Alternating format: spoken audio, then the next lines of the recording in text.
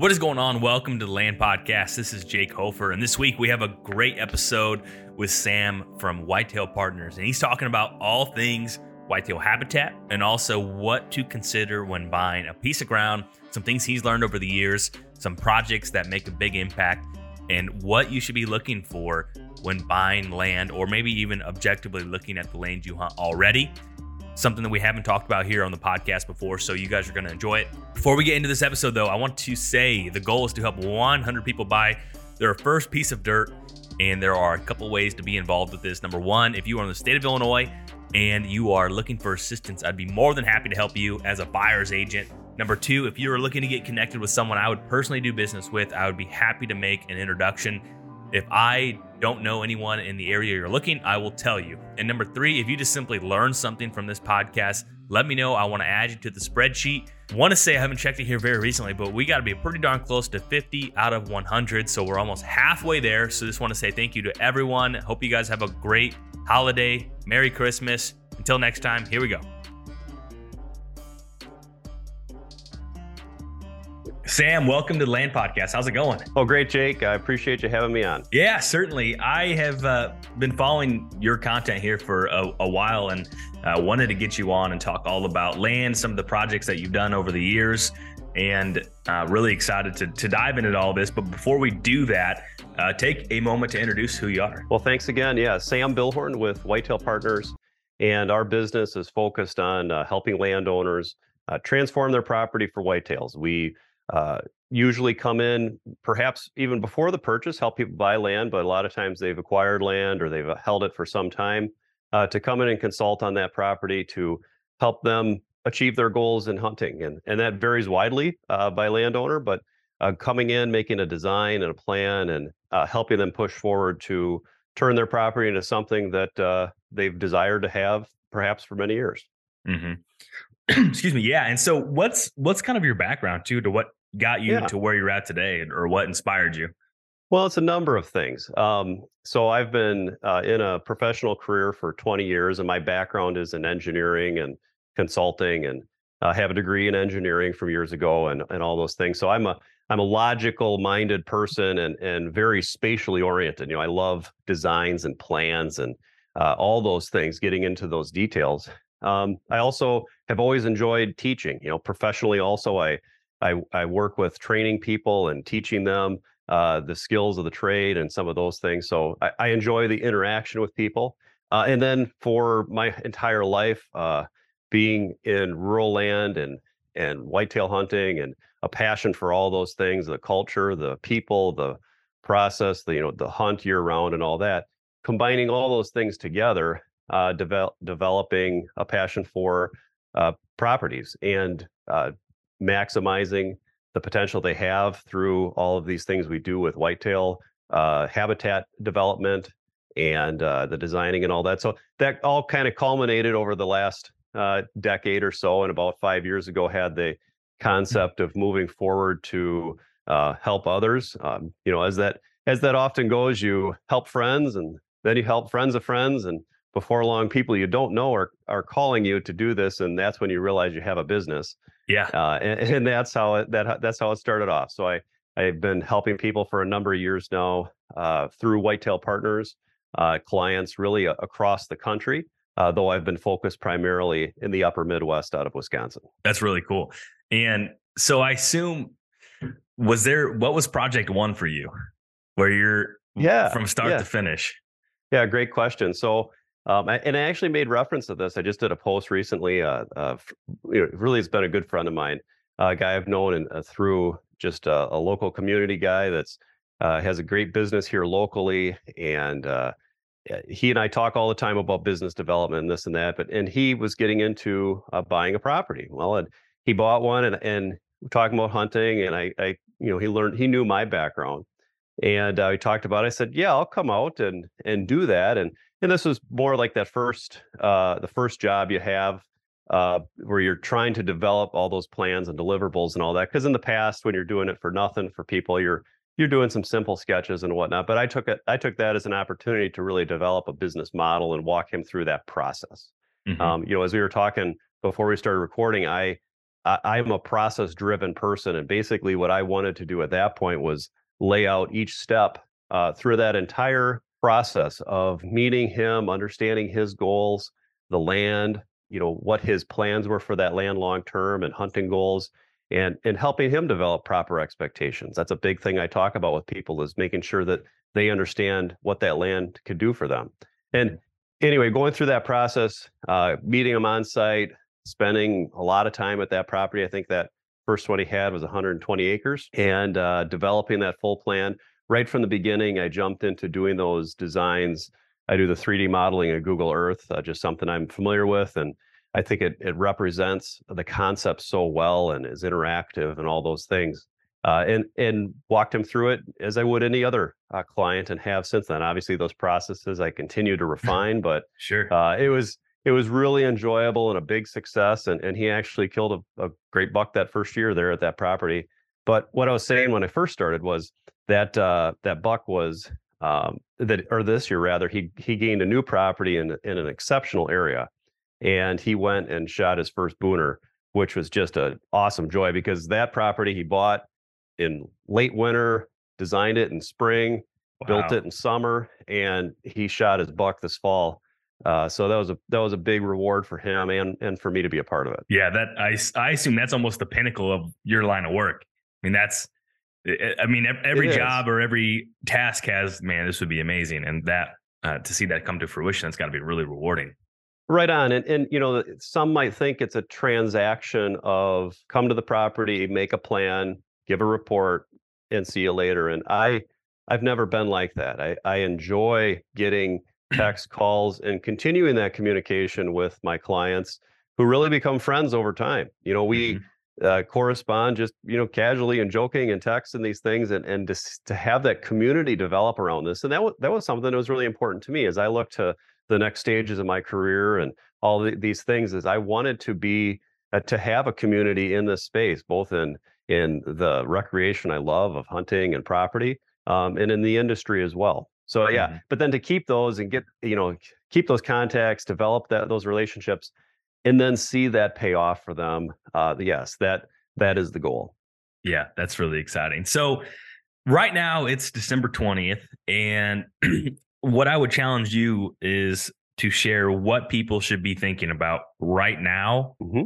whether just what should be on the forefront of people's mind right now. Maybe it's Sure. going into spring projects, maybe it's from a hunting tactic standpoint, but what right Mhm. now, what is the most important thing to be thinking about right now? At this time, with assuming season's ending, people, once you're done hunting and you lay down the bow or the gun for the last time, is to go and just crawl across your property, just to go and thoroughly understand it, because all that sign that you're looking at now is relevant to the past several months, the hunting season. So we know that deer use landscape over the course of the year very differently. And it's important to consider, what is that relevant sign. If you're looking at sign in the summer or early fall and wondering what's going on, it may be good information at that time, but the best sign you can look at is right now. So I always encourage people, and you made reference of it before with the checklists. I have my December checklist out there on social media. Anybody wants to check that out. But that's one of the key things I say, is get out there and look at your property. So looking at, how are deer using it? Bedding, Hmm. food, travel. I talk a lot about travel in my designs and plans, and how is that functioning on the landscape? And then be critical of it. Is this productive? Is there a movement that you can take advantage of that you're not currently doing? Hmm. Or is it something you need to change because there's bedding in an area you don't want bedding by, an area you want to have a stand location and whatnot, or you're deficient in something. If you're looking around and you're not finding beds, and you look up and see a closed canopy timber, there's there's some work you need to do there. So it's Hmm. being critical of, how are the deer there? Why are they there and why aren't they there? Yep. And it's putting those pieces together. So that's the framework of what to be looking for now, and that corresponds to, in our business, to what we're doing this time of year. Is this is prime time to be going out on properties and evaluating them, because when we're making those designs, we're seeing the best information possible. And I really think that you got to be looking at these properties in the wintertime, because if you're waiting until after green up, you're missing so much of that Yes. context of what's happening on your land. Hmm. Yeah, I agree. Well, I mean, it's a lot harder to try to digest when that spring green. You're gonna miss stuff. I mean, I feel, well, Hmm. at least I am, when I go look at a farm in the spring versus right Hmm. now to February, early March. Um, those are all really good things. I think your point of looking to see if there are beds, awesome, great. Where are they going to feed, and how could you possibly intercept them? And then also, there are no beds. Well, it's pretty clear that we need some cover. What, Hmm. in your experience too? I mean, obviously it's different for every area, every Hmm. region, but on average, I mean, what's typically the most deficiency of the farm? So is it typically lack of food, lack of good food, lack of cover? I mean, what is usually the easiest thing to fix? Sure. I think the easiest thing to address and fix, I am going to point to food on this one from the standpoint of predictable and relatable food. So if you're looking at your agricultural fields as your food source, those are ever changing, not only seasonally or within the season, but also annually. And how the deer interact with that makes it difficult. So I'm not talking about wholesale changing, or hundreds of acres of open field development and needing to do food plots, but some basics of getting fall food out there is really the anchor for a lot of designs, and getting that established so that you can have predictable movement on your property. It's quick. It's food, travel, cover. Those are the big three I'm going to talk about most of the time. I would say the travel we could certainly work on to try and create pinch points and hunting locations, but if you don't have somewhere they're going, it's difficult to Predict. try, yeah, try and make that predictable movement. Yeah, I think that's fair. Excuse me.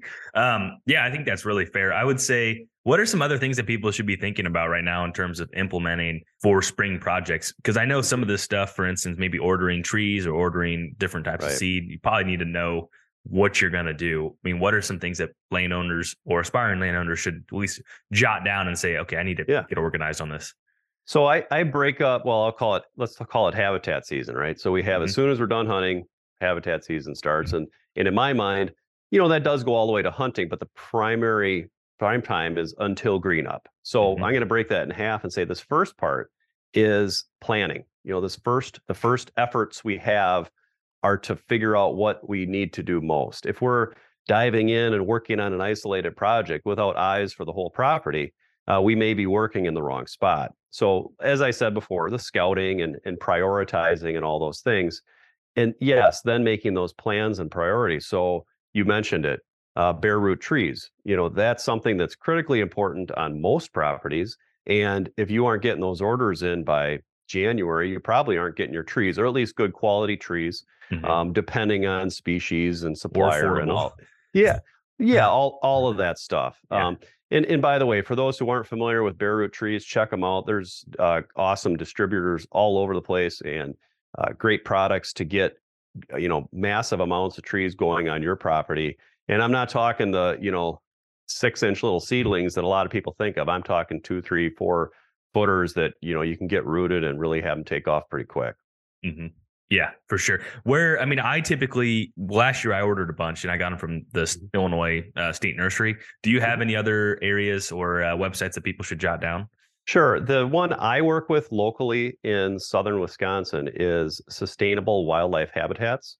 And their website is just that, sustainablewildlifehabitats.com. Great. Mike Blackburn is a fantastic guy, and I love working with him. I have no sort of sponsor relationship or anything like that. I just direct people to him. Mike's a great guy and a great business.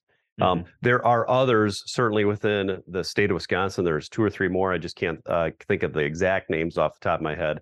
And then I'm sure there are a variety throughout the upper Midwest if you just want to do a simple research and figure Hmm. out what they have, or compare their products and pictures and those sort of things to the Sustainable Wildlife Habitats one that I mentioned, to find someone locally. Shipping is a big part of this, or can be a huge thing. So don't plan on shipping them. Try and find somebody close, because they brought them in on a semi. You don't want to have to pay to somebody to put them in a box and send them to your house. Hmm. That's good advice. What, kind of talking about bare root seeds or Mhm. bare root plants and everything else? Mhm. What do you typically end up planting the most on some of these tracks? I mean, do you have a core list of, oh, I do. we I have to do. implement Actually, And a question like this, I'll just make reference of it because it ties into the report, and really it's become a how-to manual that we give clients. And that is every subject. This question is there's a full page listing of our go-to species for this for different applications. So Hmm. I'm going to take more of an upland setting on this question, but a lot of times, and we have a lot of hardwood timber that we're working with in southern Wisconsin, and it's supplementing that with a lot of conifer species. So for screening and cover, I really do like Norway spruce. You can do some white pines, though the deer, you really got to protect them as they're getting rooted, or you'd be in trouble that way. Hmm. But Norways are great in open field habitat to make screens quickly. You can supplement that with red pine to get even a quicker screen, but those red pines are quickly going to die off on the bottom. Hmm. Um, White spruce, I like using. They're a slower grower, but a denser screen on the lower part. So I'll oftentimes pair a Norway with a white, and then I really like using white spruce in the timber to supplement bedding areas and corridors. Deer, and when I say corridors, I'm talking deer travel routes through the timber. A lot of times in those areas, we've done cuttings, both felling of trees and hinge cutting to make a lot of side cover. That's a good immediate burst, but supplementing that, getting some bare root white spruce going in those areas, and just littering them in. I mean, plant them like a bird would, Hmm. and getting that going, that'll really make for a thicker travel route and bedding area later on. And the final one I throw in there is some cedars. A lot of times I like to use those in bedding areas on hillsides with fairly steep slopes, but still you have some decent bedding areas like a bench and things like those. Those are some of my go-tos in those applications. Okay. Yeah, that's fair. What about, do you have any favorite hardwoods that you like to plant on most of these parcels too? Hmm. Well, a lot of times in dealing with hardwoods, a lot of timber in the areas that I'm working with, people have let it go a long time. It's pretty mature. There's Hmm. not as much timber harvests as there may have been in the past. And a lot of times we're starting off with mature timber. So one of the first things to do is to assess that stand, work with a forester, get get a few opinions on not only just the habitat side, but managing your timber, and perhaps starting off with a cut. We're not necessarily going in there and doing um, uh, plantings in these existing timber areas. I'll get to open field in a minute, but those areas we're going to perhaps thin that stand and then supplement back depending on the exposure, the aspect of the side slope that you're talking. I've always liked white oaks. I think that as far as acorn quality and long-term longevity is good, a little more resistant on oak wilt and reds and go into the acorns and all that. But I'm getting very regionally specific too. Hmm. As far as open field habitat, I would say diversity. If unless you're looking to have, and this gets back to goals too. All these things I'm saying are need to be keyed back to the person and their goals. If your goal is investment and long-term timber harvest and some of those things, obviously you're going to have a different perspective. But if it's habitat and setup for hunting and those things, really a mixture of all kinds of stuff. And I'm even talking some more softer hardwoods like even a box elder, maple, some of those things, just to get browse and different growth patterns and side cover. And then we mix it a lot too. So we'll put in some of those conifer species I mentioned right along with it. And what I'm talking about is a open field pocket to try and develop bedding within an existing open field. Hmm. Yeah, I mean it's pretty cool. I mean that's the excitement of your job. I'm sure is you. Uh, every situation is slightly different, but you're still trying Yeah. to solve the same problem. Mhm. What's the small, in your opinion, what's the smallest land project that creates the biggest impact? Ooh, that's a good one. I think I haven't talked too much about travel, so I'll reference that. Um, Starting off looking beyond the property boundaries. So, and this could be a very small property. I mean, I'm even talking about a 10-acre property right now. You could look at what you in a small property. You got to look beyond your borders. What's going on here on a macro scale? What does deer travel look like? I did a post just earlier this week on a little odd shaped piece of property that it just grabbed a piece of, if you want to picture this, a side from a ridge down to a bottom, so hillside that was part of a 2 mile long ridge system. It would cover hardwood cover and a ridge system. Well, looking at deer travel, then we say, okay, they're going to be traveling on this major route. They happen to be traveling through this property for a few hundred yards. Well, I'm going to look at that hillside and first off make some general assumptions that there's usually going to be a travel route near the top of the ridge, and there's usually going to be a travel route near the bottom of the ridge. The steeper slope in between, maybe there's some secondary travel routes, but those are ones we're going to probably block off. So in this design, what I did is we're going to focus a travel route on the bottom of that drainage, and then near the top of the ridge, and doing that by cuttings and plantings, and really trying to trash up most of the movements, trying to block those movements except for those. So what I'm describing here is really bottlenecking, funneling deer so that they're on one or two routes through your property. When you have a smaller property, you probably have that opportunity to do it. And a lot of times, if you don't have bigger property, food plots, all these things, you are going to be more focused on that pass-through movement. Perhaps you have a small kill plot that's a part of the system I'm describing, but or other things like a water hole and mock scrapes and some of those things we do to accentuate travel. But that is the type of setup we want to have on that small property to take advantage of that movement, because you may only have 8 or 10 acres, but you're taking advantage of a travel pattern that's part of a 800-acre piece of ground. That's a great point. Yeah. I think maximizing that potential of that parcel and just bottlenecking it, because especially in a hardwood setting too, I imagine, I mean, where I'm at here in Illinois, there's not those giant hardwood tracks really don't exist here. So Yeah. I can only have a little bit of empathy of they got to be pretty random when there's no constriction of where they need to go. I mean, obviously they have the terrain features, but enhancing that maybe has to be really powerful. And I think one of the things to keep in mind too, the example I gave is to that type of terrain Hmm. and habitat, bigger picture. But yeah, so I'm talking something that might be more of a 50-50 mix on timber cover, or even higher on On the timber. the timber, but to put it to like a 90-10 that you might be dealing with in Southern Illinois, then you got to look and say, what do I have that is the most limited resource here? And if you have that 10-acre tract of cover that's in an ocean of cornfields, then you're going to approach it differently and say, okay, I need to make a few different wind setups, because this is bedding now. This isn't Hmm. about long distance travel like I just described in the prior example. This is deer are going to stuff themselves into this piece of cover. How do I hunt it without screwing it up? Because you Hmm. blow that big buck out, you're going to have trouble getting them to come back. Yeah. Yeah, that's the fun thing about whitetails too. Is there's every farm is going to have different problems, different solutions. But to your point, it's just figuring out how to maximize it. So, in your essence, or the essence of your thought is basically with the least amount of work is just figuring out how to maximize that, is whether that is enhancing travel or maybe just increasing effectiveness of getting in Mhm. and out without scaring the deer. Hmm. Yeah, if you're looking at, and like to bring it back to that comment I said before, what is the limited resource here, or what is the way that the deer are using this property, or this piece of property, and work to enhance that and create hunting opportunities with it. So those two thoughts Mhm. come together toward that solution. Yeah, for sure. Any other small slam dunk right hook land projects that are easy and make a big impact?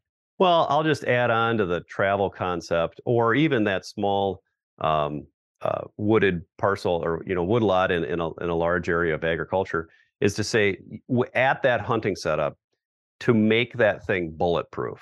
And what I mean by that is, and all of my hunting setups are um, primarily one spot. Sometimes there's a secondary shooting lane, but I am hyper focused on making that spot the spot that you're going to have your opportunity.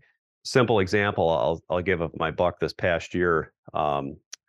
Shot on October 25th was he was moving in on a corridor, and I saw him at 60 yards maybe coming in, and I knew that the best shot I had was 20 yards in front of me at the mock scrape, and he would come to that point, and he'd either have to let that mock scrape hit him in the face, or he'd have to step around it.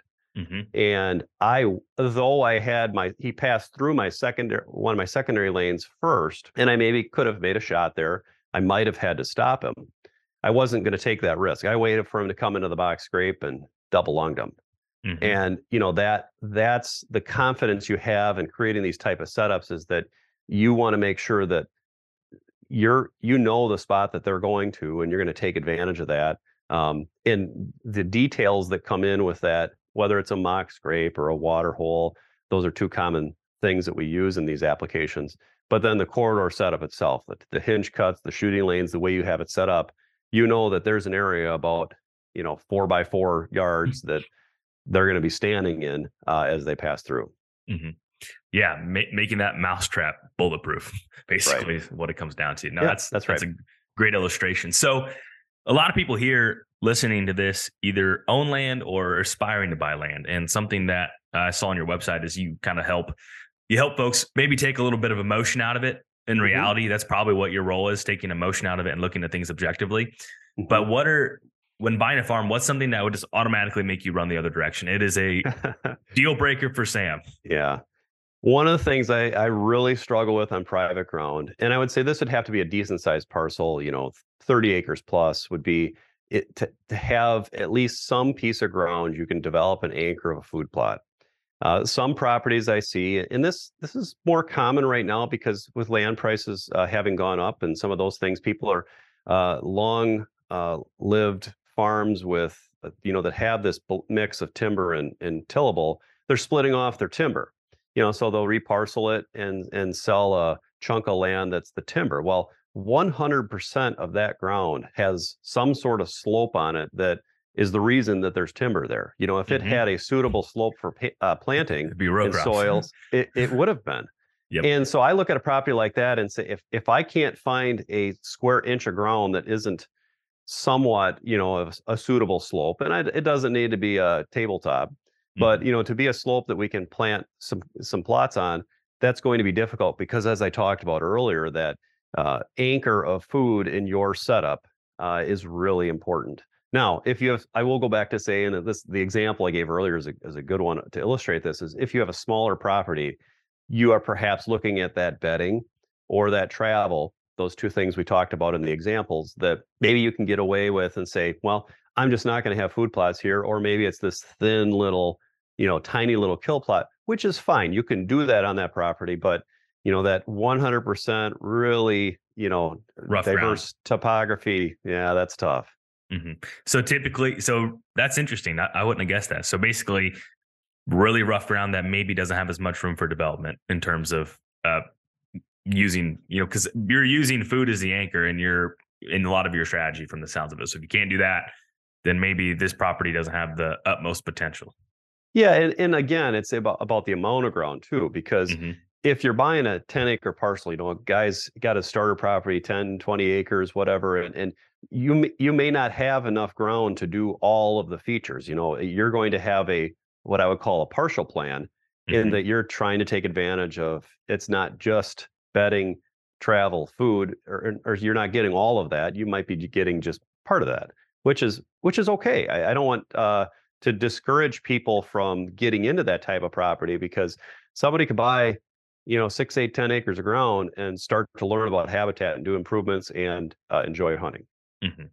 Yeah, absolutely. I think, and I've said this a bunch on this podcast too, so people are probably sick of me saying it, but a lot of times everyone wants to start with that big property, but you're going to learn so much with property 1, 2, and 3 that by Mhm. you get to property 4, what you really Oh value yeah. and what's very important. Where if you start at property 4 and miscalculate, this is a bigger mistakes to basically just live with. So that's what I would say to that. So I think that's good advice. What about anything else that really just gives you the heebie-jeebies and you're like, I know, just keep looking. There's so many tools in the toolbox that I often tell people, and we'll make reference to this in evaluating properties. I have a 60-point checklist I go through with people to help them understand, is that property a good fit for them. And it's not just hunting. Probably only half the list is about hunting. Hmm. Is to understand that you're never going to be able to check every box. I've never seen a piece of property that checked every box. And if it was, I would say it was several hundred acres. and it wouldn't check my box of efficiency. So in other words, you had to buy so much ground to get these things. And in my experience, I'd rather own several smaller properties than one really large one. Interesting. What is the threshold in your mind? So if there's a 60-point checklist, does it have to get to a 50% grade? No, so yeah, no, that's good. And in fact, I'm still experimenting with it, but I just can't make it like an algorithm Yeah. is to score each one, weight each one, and I've done that. Uh-huh. But at the same time, I would say it to this is there are certain ones on there that are deal breakers that you just are done. And Mhm. that list may be different for each person. It's really important to understand that this is so much an individual decision that all I can do is say, here is the topic, and here's how to understand the topic. And now you need to introduce your perspective on it and say, am I okay with this or not? So really, it's not a yes, no. It's Mhm. a, am I okay with this? Yeah. Because if you try to get yeses, you're going to look for a long time for a piece of ground. Yeah. I think that's that's very fair. And I think that's also to your point, maybe what's a deal breaker for me isn't a deal breaker for someone else and vice That's versa. right. That's Yeah. right. So You that know, is interesting. one of the top things on my list, I begin with a really wide perspective, big picture. And, it's about developing what is this for? For some people, that's trophy that is purely number one, with second being far away, is trophy buck hunting. Well, you might be needing to drive 6, 8, 10, 12, whatever hours to get to that property to accomplish that goal. But if number two was to have a family cabin and retreat for the weekends, and have those be one and two, you're already out of alignment because the family's not going to drive 12 hours to go hang out at a cabin for a day or two. You know, Mhm. so I think it's important to understand those big picture things. Otherwise, those are some of the reasons why people turn around and sell a property pretty quickly, because they realize that it didn't fit them and their lifestyle and the things that they wanted to accomplish with that purchase. Mhm. With being close to the end of the year, I came across this piece of content that I thought was pretty interesting. It was Warren Buffett's strategy for setting goals. You write down 25 goals, then you go back a day or two later, and then you rank those 25 goals and you cross out all the other 20 goals. So you are only moving forward with five.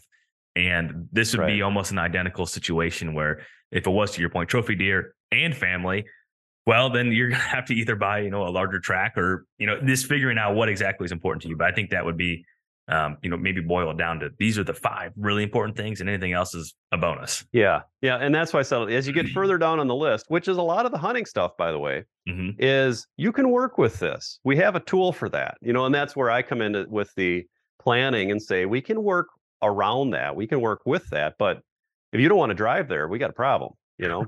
You can't kill them if you don't go there. Right. So that's fair. So you were mentioning too, in terms of the importance of having a 1 acre Hmm. food plot, and you mentioned it kind of as the anchor movement. What are you typically planning on some of these too? Because I'm sure someone thought that. What are we planting? Yeah. So what? Yeah, you have 1 acre of food on a smaller parcel. What does that look like?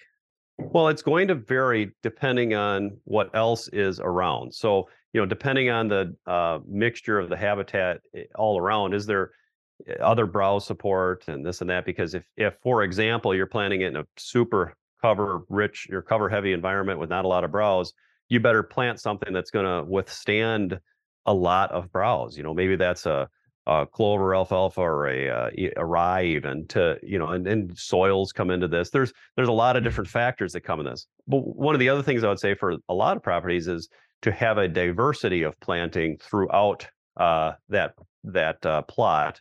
And I would say that plot should be mimicked in other places of your property. So you don't have I'll just use some generics here, a bean plot here and a radish plot there and a clover plot over there, because we want them to work similarly at different times of the year. So the diversity across the landscape is important, but we want to have that consistent from one plot to the next, because we want to have different food is going to peak at different times, and Mhm. we do that intentionally so we have good quality at various times of the season, and we want to have all those things within that plot. Mhm. And that might be mixing some blends, or that might be doing strips of different types of food throughout. I'm an advocate of having a good diversity throughout the plot for that reason of attraction throughout the season. Hmm. But at the same time, not across the property, different species and different plots. Hmm. Is that ever a challenge doing or providing food throughout the entire year in such a small plot? Yeah. So the example you gave of 1 acre, Hmm. and maybe if that's the only plot on the property, there's so many variables here of the size of the property and the cover and the other food support and all those things. So yeah, a 1 acre plot is Tough. is a smaller plot Yeah. in isolation in this example. But I would probably do some creative things with it and having different shapes throughout. I'm an advocate of having travel through a plot, Hmm. funneling it by. Perhaps it's a blind location for, especially for archery, or open field mock scrape, having a real social area within the plot. And I want to have different ways to get that. I mean, generically, just to give it for the audio here, to give an example, would be like kind of spokes of a wheel. You want to direct traffic to a social area where you have uh, opportunity for hunting, as well as good camera location, and it's just enjoyable to watch those pictures come in and all that too. Absolutely. Yeah. Well, yeah. You don't have to tell me that. So I Yeah. definitely, Yeah. definitely. Hold on. My phone's going off here. Yeah. I just got an HD image of it. Actually, it's actually funny. Uh-huh. This morning here, I'll show you of a big deer I've Oh been waiting to. yeah. That was this Uh-huh. morning, and Do you here we need to are. leave? Nah, well, that was about an hour ago. All right. The thought crossed my mind. Well, you can go get in that tree right now and get him when he's coming back this evening. So, that's my thought as well. We'll see what happens here. But all right. what, in your opinion, like how good does a farm really have to be in order for you to buy it? Yeah. So the reason I pause is okay. So this checklist going through the head. So for me to buy it, I'm going to look at it and say, what are the goals of this piece? So I already own a piece of ground and it's meeting some of my goals. And what I would look at in another piece of ground is that going to meet other goals? As we usually gave the example before, is I like to and I'm jumping ahead here on the content, but to say I like to have multiple properties and to reach other goals. So, Mhm. I might look at it and say, I like having this property. My property is about an hour and a half away. It's good hunting. It's not great hunting. Okay. So now people probably want to hear context on hunting application, but I'll just generalize it and say, I'd like to meet a goal of being able to sit in a tree stand 5 or 10 minutes from my house. So I might go buy a 20-acre parcel real close just to accomplish that goal, to have a quick hunt and some of those things. Mhm. Or if I want to have and this is what one of my clients did, talked about him earlier in the podcast, was he went and bought a property 5 hours away because his goal for that property was to be in exceptional hunting ground. And, he was focused on region and neighborhood, some of the big picture things, to say, I want to buy ground there. And I could see doing that as well, having a property there where it's more work, maybe you're living out of a hotel or a truck or whatever, and you're there to kill a big buck. And Mhm. then the focus would be different. So I would say I'm looking to fill other goals with my next piece of ground. That's a good answer. Yeah. So, and then we talked about it here a little bit, but would you rather have 440s, Yeah. 280s, or one 160? Yeah, I kind of beat you to the punch on that one, but I would say I'd probably even go down to 440s because I'm going to be hyper focused on that 40 being right. And I would say it's easier to find 280s maybe that you could work with, and again, the bigger the property, the more opportunity you have to do different type of setups and all those things, but you might have some more wasted ground. So I'm going to try and be super efficient with say a 40 in this example and have more of them. Mhm. That'd be my approach. I really think you can be uh, uh, effective in developing what I'll call a full plan. I referenced a partial plan before, being maybe having a movement or a bedding area or some of these things, but to have all the components of a plan, you can do that within a 40-acre property. And I would look to spread those properties out to have different places to go to meet different goals, different hunting seasons. You get across different states. That's another thing to consider. And then also a big one is different deer herds. Our Mhm. property for the first time in 4 years was down. Every year we've had increasing amount of age class on our bucks. This year we took a small step down, which that's going to happen throughout the course of time. I think it's reasonable to expect that, but maybe I would be peaking on a different property and be spending more time there for that reason. Hmm. Yeah, that's. I'm sitting here looking at that question myself, and I think personally, I'd probably go to 280s. Yeah, and I Um, could see that's a good answer too. For go mhm. ahead. Yeah, just because you do have a little bit more room, but then Hmm. to the point where if let's say one of those 440s were a tremendous, exceptional, amazing, and then you had two that were kind of okay with more opportunity, and you had one that ended up kind of being a turd, then that one Oh, but I would maybe almost go for the that last 440s. one's by your house. Maybe that last one's by your Exactly. house, and it affords you the opportunity to go hunting with your children, Yep. and have other invite guests and get more Mhm. people into the sport, and the Yep. convenience. So there's so many different Yeah. goals a guy should have for his ground that we want to make sure to look at those goals and match them Mhm. up. Yeah, I would agree with that. Really no wrong answer on that too. Depend because to your point, Individual. if it's one guy that is only hunting and he only cares about killing giant deer, then the 160 might be one of the best opportunities there too. And that's right. This answer is going to vary by person. Yep. Yeah, good problem to have. I don't know how many people are in that boat, but in your opinion, obviously you've walked on a lot of land, you've talked to a lot of people, you're probably solving a lot of problems of people that maybe they had an idea what they should be doing, and they're maybe doing it, wrong based off of how things have gone. So basically, what do you think most whitetail habitat land managers are doing wrong right now, in your opinion? What whitetail? You're talking to landowners. I would Yeah. say the biggest fix that we come in and help people with is their access and hunting setups. So it's more glamorous to talk about food plots and hinge cutting and bedding areas and timber stand improvement and whatever other buzzword you want to throw out there.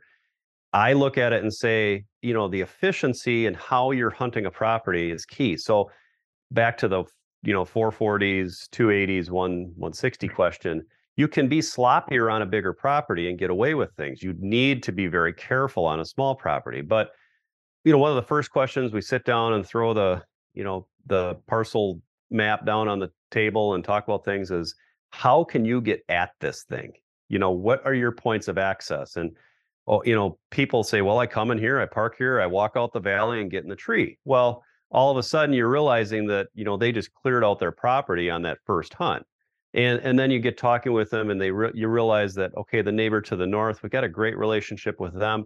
Oh, I'm sure he walk-in access, no problem. I could do that. I never thought of getting in the truck and driving 5 minutes around the property and walking in from the north, but I can see why that's a value. So it's helping people realize how do you get at your setups, and then some other principles, some design methodology principles. So like uh, getting at the property from the outside, so outside in type of setups rather than inside out. Some properties lend themselves and force them to be more inside out. But if you're hunting around the perimeter and you're more or less staying at that perimeter, hunting movements that are more parallel within the property, you are not having a huge impact to the majority of your acres.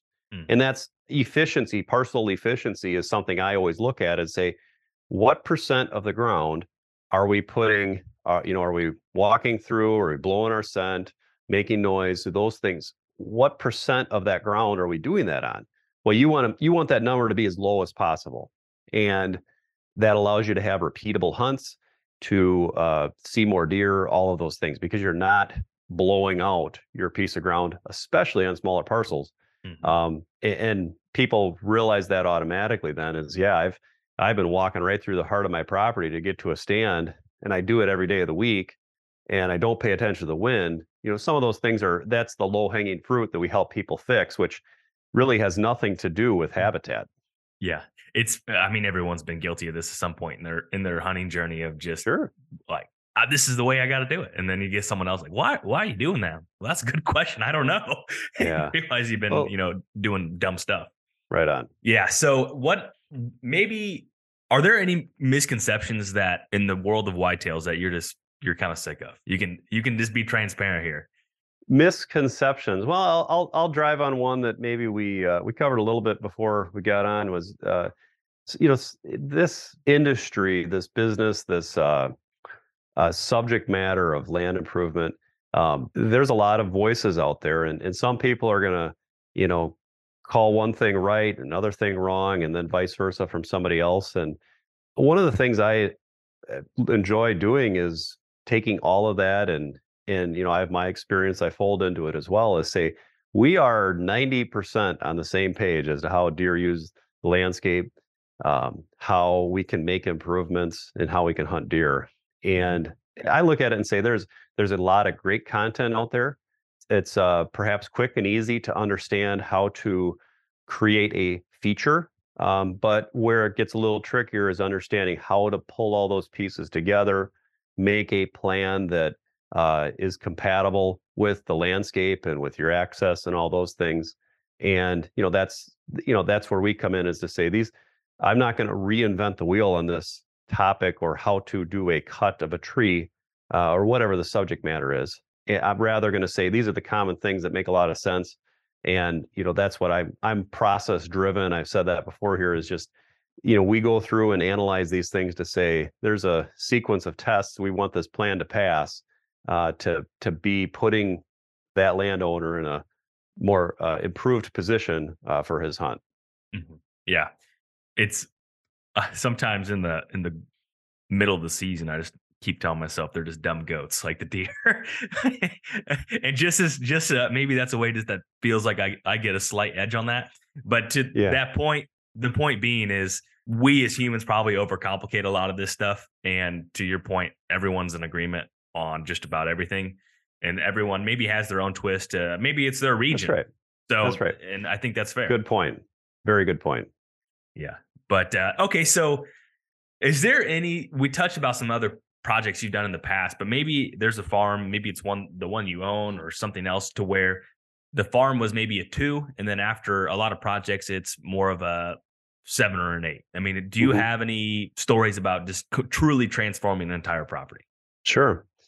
So what I would relate this to is back to the comment of you can get the majority of your result from just a small percentage of your work. The 80, kind of that 80/20 Yep. principle, right? And focusing, and many properties are like this, but I'll just give one as an example. Was a property in northern Wisconsin that I designed this past year. And their goal, and I'm big on what are the landowners' goals. Their goal was to see deer and try and have opportunities at more mature bucks. So northern Wisconsin, you're getting into territory there that is the habitat and nutrition and winters and all these things are less productive for big mature bucks. But they wanted to see more deer and have these opportunities. And they did not have good access on the east side of their property.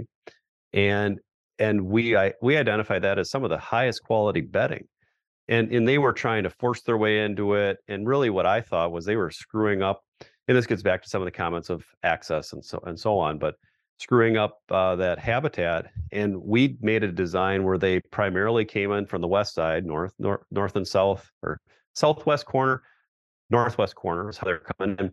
And there were days where if there was any sort of west component to that wind, they were not hunting. And they were really strict about that. They bought into giving that whole east side of the property back, which made that really high quality cover, which they couldn't get through easy, um, good buck bedding opportunity. And they weren't going through the middle of their parcel, and really selecting their opportunities. And by not over hunting that property and the strategy that they came in with that, the gentleman's son harvested a great buck. I think it was probably a 4-year-old this year, and it was a huge success for them. So that was a big thing that they said there were days they couldn't hunt their property. They went hunting some nearby public land and kind of enjoyed those things, but their strategy that we brought into that was really important.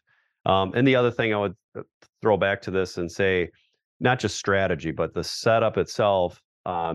Travel. I'm going to repeat on that, is understanding the routes those bucks have, and that they're going to take predictably, because that was the setup that allowed it to happen.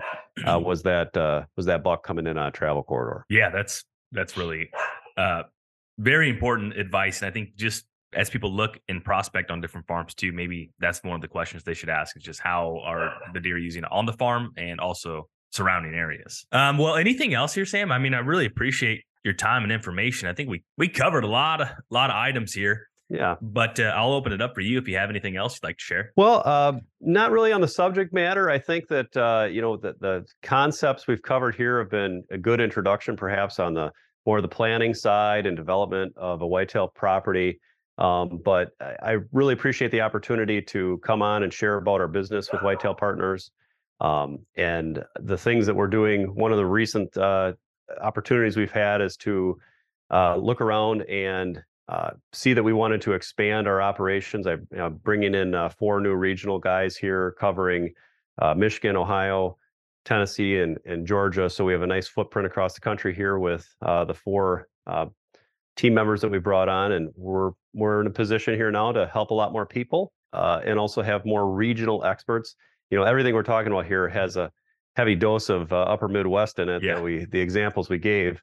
But all that to say is we're really excited to help people out and have a great setup to do that now. Awesome. Well, do you want to plug any of your socials or website? Yeah. And I'll plug them away in the description as well. I appreciate that. So if anybody wants to find us, just hit up Whitetail Partners. Our website is whitetailpartners.com, or just go on any social media, Instagram, Facebook, and punch in Whitetail Partners. You'll see our main page as well as our team member pages. They have those states attached to them. So Wisconsin, Ohio, Michigan, Tennessee, and Georgia be the local team members, and you can go follow their individual pages there as well. And thanks, Jake. Really appreciate the opportunity to be here. Yeah, anytime, man. We'll have to do it again. And as you mentioned, the different seasons of habitat, maybe we'll have to follow up on what else you have going on. But I certainly appreciate it. Yeah, thanks a lot.